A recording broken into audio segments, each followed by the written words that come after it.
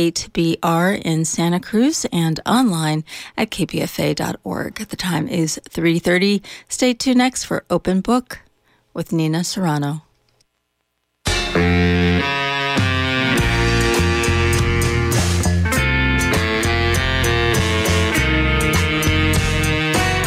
Welcome to Open Book, featuring literary dialogues with Nina Serrano. I'm your host, Nina Serrano. My guest today is Devora Major, the third ex officio poet laureate of San Francisco. Devora Major was poet laureate from 2002 till 2006, and the first African-American poet laureate. In this 2006 recording, she shares what were then her newer poems. This brilliant poet continues to write. To find her latest work, go to devoramajor.com. Welcome, Devora Major. Thank you so much. I wonder what poems you brought for us. I brought a kind of mix from different books that are coming out, forthcoming, mostly new work. Okay? Oh, wonderful. Yeah, and so I thought that one of the things I wanted to do was I brought one called On Issues of Aliens, Immigration, and Cosmology that I wrote just after the whole Arizona mishmash. The book banning? Yes, and all of that. And really thinking about what the word is, what alien means. In all of its things, and the fact that none of us are where we started out. So, 1. Truth be told, we are all aliens now, traveling in outer space on our rocky blue sea planet. Only a few of us stayed nestled in the belly of our ancestors' birthing, on the lips of our mother's womb. All the rest of us have traveled to here where our heads now sleep, to where our children grow and flourish, or wither and perish. But once we were all natives. Long before the ones whose names we have forgotten began their trek, we were all natives. Long before the ones who stayed stopped telling stories of we who had left. Eons ago, we had no questions about who was our kin. Everyone was related. Then we began to travel, turned each the other into opposites, becoming and creating aliens. We travel this planet near the edge of our dark Milky Galaxy, rotate steadily circling one sun, ghosted by one moon, in concert with no less than 8 planets. We revolve with and without each other, and sometimes meet meteors who whistle through stardust, creating sandstorms, lake beds, mineral deposits, and fossilized amoeba. And as we move past comets flying past us, we see stars fall from the sky and marvel at being in the middle of all these galactic wonders. Thus we travel with and as aliens in outer space on this planet where we live. And everywhere we stay, we are surrounded by other voyagers, like and unlike us. I know. I've always been an outsider, amidst immigrants, besides aliens, next to strangers, just like you.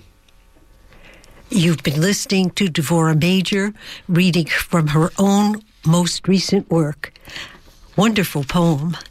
What else do you have? Thank you. Well, this is another one. I don't have a book place for this yet, but this is called a Clap Clap Song for Hanho Quiche. And I was in Connecticut, actually, at a Soul Mountain, which is a writer's retreat. And I was taken by Marilyn Nelson, who was the former poet laureate of Connecticut. It was her place, to a museum in Connecticut. And I found out about Hanho Quiche, who was at the age of 12, she was convicted at 11. She was hung in 1786. She was of African and Native American Pequot descent. And I thought what it takes to hang somebody. And she was developmentally challenged, probably because of an alcoholic mother. So this is her poem. And they're all to nursery rhymes that we all knew. Lost child, Indian, black, Ghana and Pequot, marking your back. Jailed, judge, hung from a tree, tiny legs dangling for all to see. 2. Your daddy, black, black, black, was shipped out back, back, back. Your mama so red, so red, so red, was pushed way back, back, back. You were only 4, 4, 4, pulled from home's door, door, door. Intention and sold, sold, sold. Lost to ma forevermore, more, more. 3. One big girl, hair blonde, not red, took your strawberries, the lawyers said. You got mad and bashed her head. A sweet little angel, now all dead. 3 white boys with big, big heads grabbed that girl and bumped her head. I didn't do it, you cried and said. I didn't make that big girl dead. Guilty, so guilty, the judge harshly said. A rope will go around your head. Your mama can't help you. You will soon be dead. You want our mercy? Your skin's too red. Wow. You know, I've heard that reading those children's rhymes and reading children's rhymes like Mother Goose to children is very, very great stimulus for them later being able to be poets.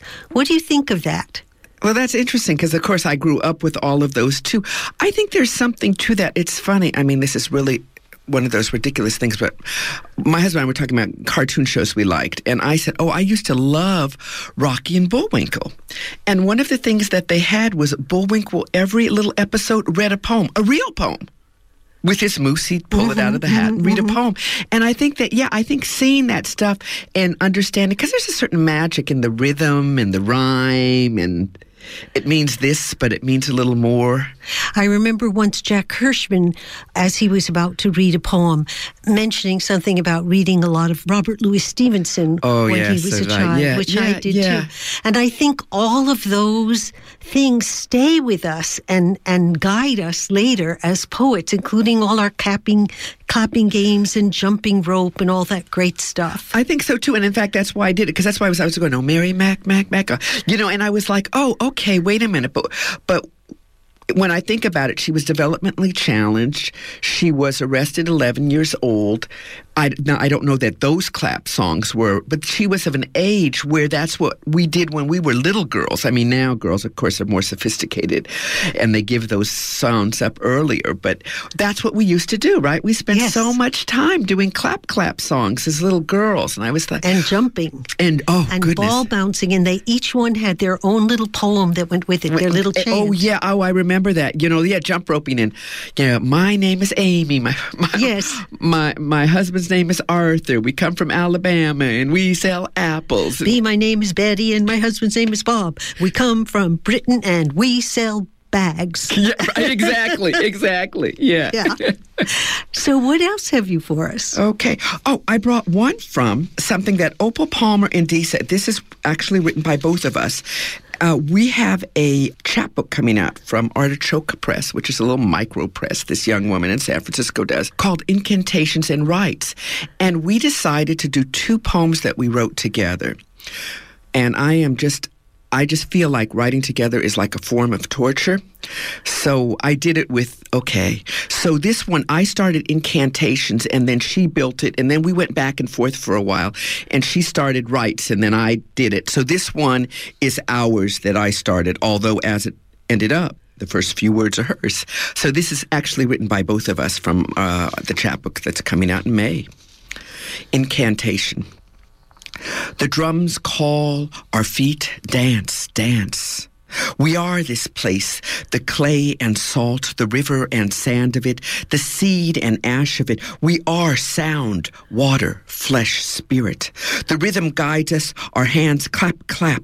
Our faces emerge from cresting waves. Our bodies unfold like tropical blossoms. Our fingers rise from desert dunes. Our feet unhurl from roots of trees, flush with the odors of honey and garlic. The sun dazzles, our eyes marvel. We are so much more and so much less than this place, much more than we have invented, far more than we can imagine. We are sky opening, rock forgiving, wind eternal, earth parenting. The orishas infuse our heads, observe. We dwellers and exploiters who sleep on the land and till the soil, weave moon and stars into something we call tomorrow and future as the caretakers of this place. Give praise and rejoice. Sing, sing for this place that is us. Wow, you just heard Devorah Major reading a poem by herself and Opal Palmer. So did this turn out to be torture, or was this in the end fun? This actually turned out to be really well. I think Opal and I, but for two reasons. One, we've worked so long together and we have a respect for each other's work. But the other thing, we did it by email. We didn't sit down with each other and do any of it. So I did it and sent it off. She sent it back to me. I had some global questions about the form of it. She had some global answers about look at incantations and these kind of things we needed to do rhythmically. So then after that conversation, I responded to her. She responded, and it really worked out well. And the same thing with rights, where it was just, but it really requires, well, I think life constantly requires this, but a constant setting aside of ego and just being clean with the work and what are we trying to do. And we already had the other poems picked out and somewhat ordered. So the first half, incantations and pulling out the good and chanting for the world, positive. And rights, really, it's death rights. And they're for all the young men that are either being killed by police officers and security guards, vigilantes, but also the ones, actually the one I'm going to share for Jaquan, is for the Black and Latin. Not that other men don't kill themselves, but right now Blacks and Latins really are cornering the market. And it's in the thousands. And by the thousands, I mean of African Americans currently it's running 8,000 a year that either kill each other or else they kill the grandmother, the baby, who get caught in the crossfire. And the numbers, that's staggering. That's more than have died in 10 years in Afghanistan. It's staggering. So anyway, this is for Jaquan, but for anybody who hears this, put whoever's name on it for Jaquan.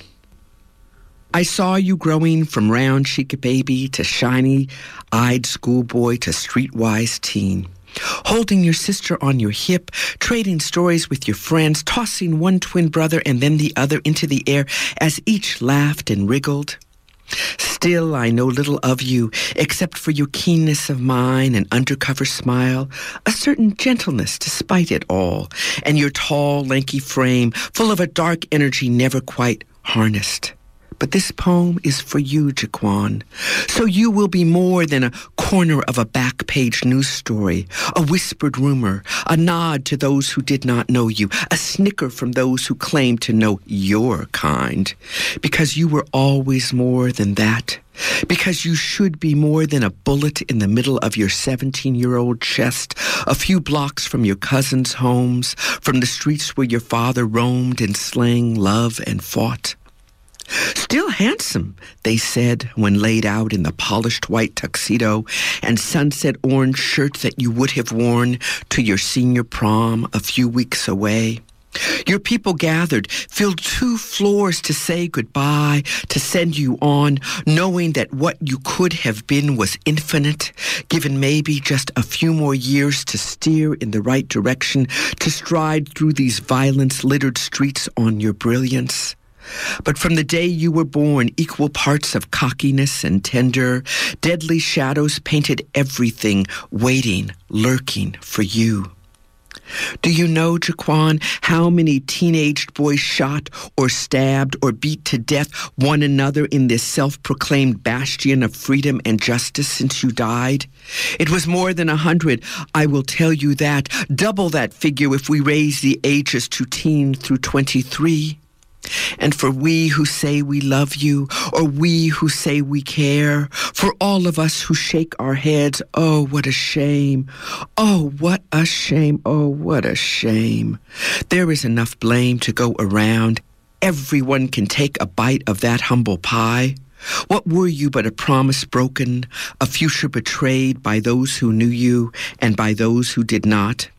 We do not keep count of the fallings, of the failings. We scream out, the state does not love our children. Look at how it treats them. Look at how it kills them, renders them invisible. But what do we do to stop the killings of our children by our children? Who stands up for you and the thousands in front and in back of you? Instead, we speak of crime waves, homicide rates, and uncontrolled youth violence. We speak of more incarceration and gun laws and about how much we fear our young. Where is our outrage at this slow, corrosive genocide? Where and how do we carry our shame when we do little or nothing to stop it? We do not call your name, Jaquan, or the name of the hundreds like you, the thousands like you. We should do more for you and the dozens who died between the time I started this poem and the day you were buried. For you and the hundreds who will have died between the time I finish this poem and read it aloud. For you and the thousands who will die before this poem finds a stranger's hand. You're listening to Devorah Major reading her original and more recent work. That was powerful. Very powerful. What do you have for us there? This is called Tour of the Grounds, and this is a part of my peace series. I feel like after the war, what comes, after all the wars, after we figure it out enough to have peace, I think everybody has this kind of utopia. Oh, it'll all be beautiful. And I don't think that's true. I think there'll be problems. But I think that maybe that one will be passed. So this is the tour of the war grounds and the thing that we need to remember it. We need to always remember. We need to see peace and past peace, and that we'll still be struggling, and never forget. Tour of the Grounds. We are nearing that place where the wild flowers will soon root again, and the grasses break open their yellow seeds to climb up the rays of the sun. Look, already the birds return to the bruised and cracked branches of nearby trees, adding strips of singed khaki and glistening shell casings to the walls of their nests. Although these are the grounds of the newly dead, we can already see the day when their maimed and broken children will grow and birth their own children, who will have children who will speak only in whispers, if they speak at all, of the hate, fear, and vengeance that we saw in the years of dark sunrises, when lead and fire opened every dawn and stitched tight every night with a howling despair. In time, it will not be evident that this was the place where she was split open by bayonet and rifle and sperm before being turned to torch and pyre, or that it was here where he bled in a hot pulsing stream as he tried with one remaining hand to hold his intestines inside his ruptured belly. Or that over there, while some pled for mercy and others for redemption, most died weeping and afraid, hearing their voices become a surging tidal wave's moan, wanting nothing but release. Come, walk this earth with me. Fill your lungs with the fragrance of romance, nostalgia, and regret. Notice the dark evening timbers. Hear the splinter-bone song that syncopates the dirge once sung on the grounds of the war's newly dead. And don't forget to hold close we dead. Let them brush against your cheeks and fill your nostrils as you lay in the once again verdant meadows and begin to break fresh bread. Wow. May that day come. Yeah. We've been 10 years. That's, of yes. War. Exactly. You know, sooner rather than later. Sooner rather than later. This is called Seasoned Love because I have found in my seasoned age, having salt and pepper in me, that it's a different love. Love can be silly when you're young. Not that there's not always silliness, you know, and that's part of what keeps us young, right? That kind of thing. But on the other hand, there's a truth to it that's a little different, at least for me. But I think that when you're older, you know more. Hope. Beautiful poem. Beautiful poem. Thank you. This poem, which is called Love Chant for Greg, I was actually, he had talked about, do you ever put a person's name in a love poem? You know, it could be for anybody. And I said, well, generally no, but people do, you know. And so I said, oh, I'm going to do that. And then I thought, oh, I'm going to do it a lot of times. I'm going to write a Sistina. Tell us first what a sestina is so Okay. that people can appreciate what you've done, because that is really difficult. Okay, a sestina means that you have 6-line stanzas, and you write your first stanza with your 6 end words, the last line. So in this case, the last words are name, Greg, unsaid, daybreak, birds, and whispers. And for each other stanza, there's a set order, which I can't tell you. You could look that up. But anyway, in a different order, each stanza used the same end words, which could get tedious. So you have to keep it interesting. But you are trapped in these words that you have to end your lines with these same 6 words till the last stanza, which has only 3 lines. And in it, you have 2 end words, 2 end words, and 2 end words. So it's very complicated. And I've never spent as much time because I was trying to get it right and get the rhythm and do all that and not bore people with, oh, I know what word's coming now. So, love chant for Greg. You ask how you are to be sure if the poem that does not wear your name was written for you, who is so much more than the name pronounced as Greg. But things are seen and known at the center, even if their truth is unsaid. You wrap around me, pull me close, seek me out each daybreak. We listen together to the warble and shock of morning birds. We call each other love names, ears open to their whisper. Love does not always crow. Sometimes it has to whisper, short of breath and eager with the rush of words besides your name. I do not know the nomenclature of the dark dawn singing birds. And as you have pointed out, my poems are not inscribed with the crown of Greg. But I am beginning to recognize those curious bird warbles of daybreak, patterned like our own chirping mornings, with nothing left unsaid. We have both said and done ugly things that cannot be unsaid, raged and forgotten to listen to the darkening day's whisper. Separated by an ocean of bed, we have met daybreak. Me mutely, you ever watchful, vigilant as the meaning of Greg. And one would have thought it was a witch's cackle instead of the song of birds that awoke us, if we had slept at all, with their raucous calls that never whisper. I once could name more than hawk and sparrow, robin and owl, knew of birds that flew the skies, remembered then so many names, now mostly left unsaid. So even if unwritten, these love poems hold no other name than Greg, which you should know as you have known my breath inside your ear as a whisper. Anyway, it still is true, all said and done. What really is a name except a name? Who we are is always what we find when the sun makes the day break. Even when the sky is thick with lead, showing the grayest of daybreaks, even when the chill that nibbles our hearts is stiff in winter air, there are birds, and neither you or I or the woman next door knows all of their names. And does it matter that we speak of their song but leave their title unsaid? Or is what matters you and I in our trembling whispers? Is what matters the truth of my love and the mirror reflection that is Greg? Have you heard the young boys sing the chants that are Gregorian, songs of faith, a surety of moon at night and sun at daybreak? Sometimes inside the harshest storm, you can almost hear their whisper.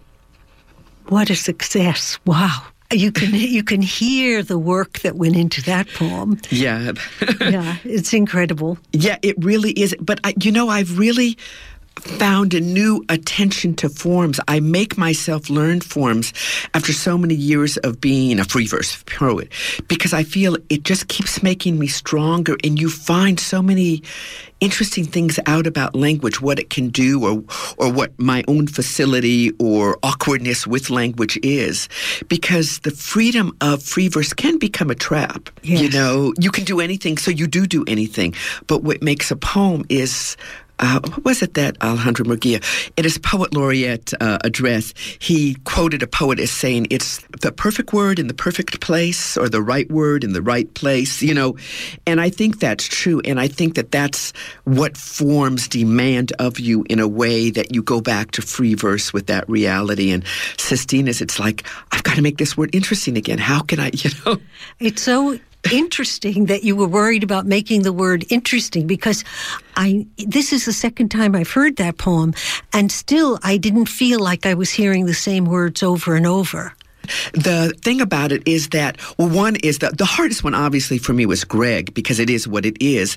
Other ones like daybreak, and then I could make it 2 words, day and break, and you can find it. But that's, I think the idea of the Sestina is to look at the kind of the multiplicity of meanings in a word and the nuance to it. And that's what a Sestina does, is it really says, what can this word do? How can you make this one word elastic? And how can listeners read more of your work? Where can they find it? Oh, please buy my books. I would love it if you would buy my books. I have out right now, I've got Where River Meets Ocean and Street Smarts, and you can find, but only online, with More Than Tongue, because it was a limited, it's out of print, but it's still available some places online.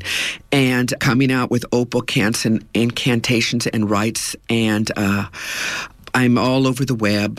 So is going to your website a good place? Going to my website, I'm at redroom.com/author Devorah Major. If you just remember redroom.com and you look up Devorah Major, if you go to my web place, there's actually links and titles of my books, my novels, everything. And I've got to say, writers I buy my friends' books because I want to support them.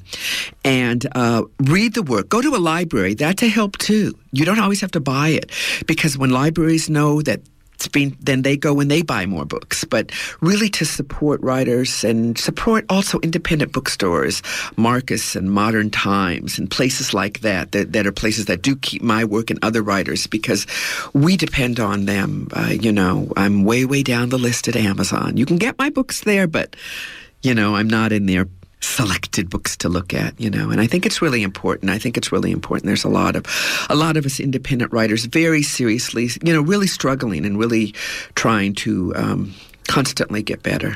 So you want to Google Devorah Major and check out her poetry and check out her novels.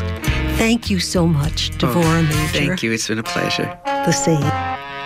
Thank you for listening to Open Book, featuring literary dialogues with Nina Serrano, a multimedia production of Estuary Press. You can go to my website, ninaserrano.com, and click on Radio, where you'll find other episodes of literary dialogues and other programs. Please subscribe to my blog so we can stay in touch. May you have a blessed afternoon.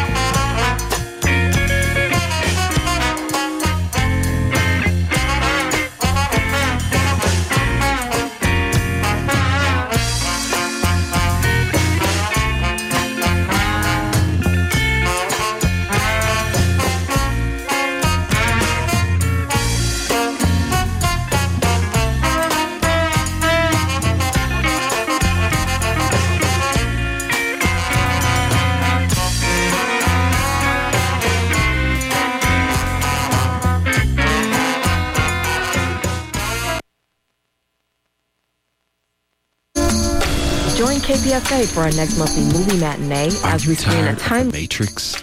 The movie? No, not the movie, but the one you're living in. If so, then hang out with your friends at the Full Circle. What's the Full Circle?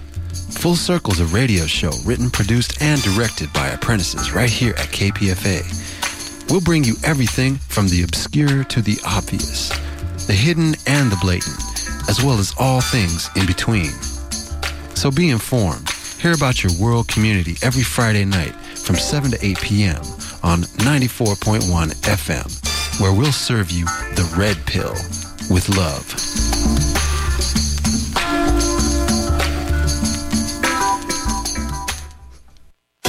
Join KPFA for our next monthly movie matinee as we screen a timely film highlighting revolution, commercialism, and capitalism, The Hunger Games, the first in the trilogy based on a novel series by Susan Collins.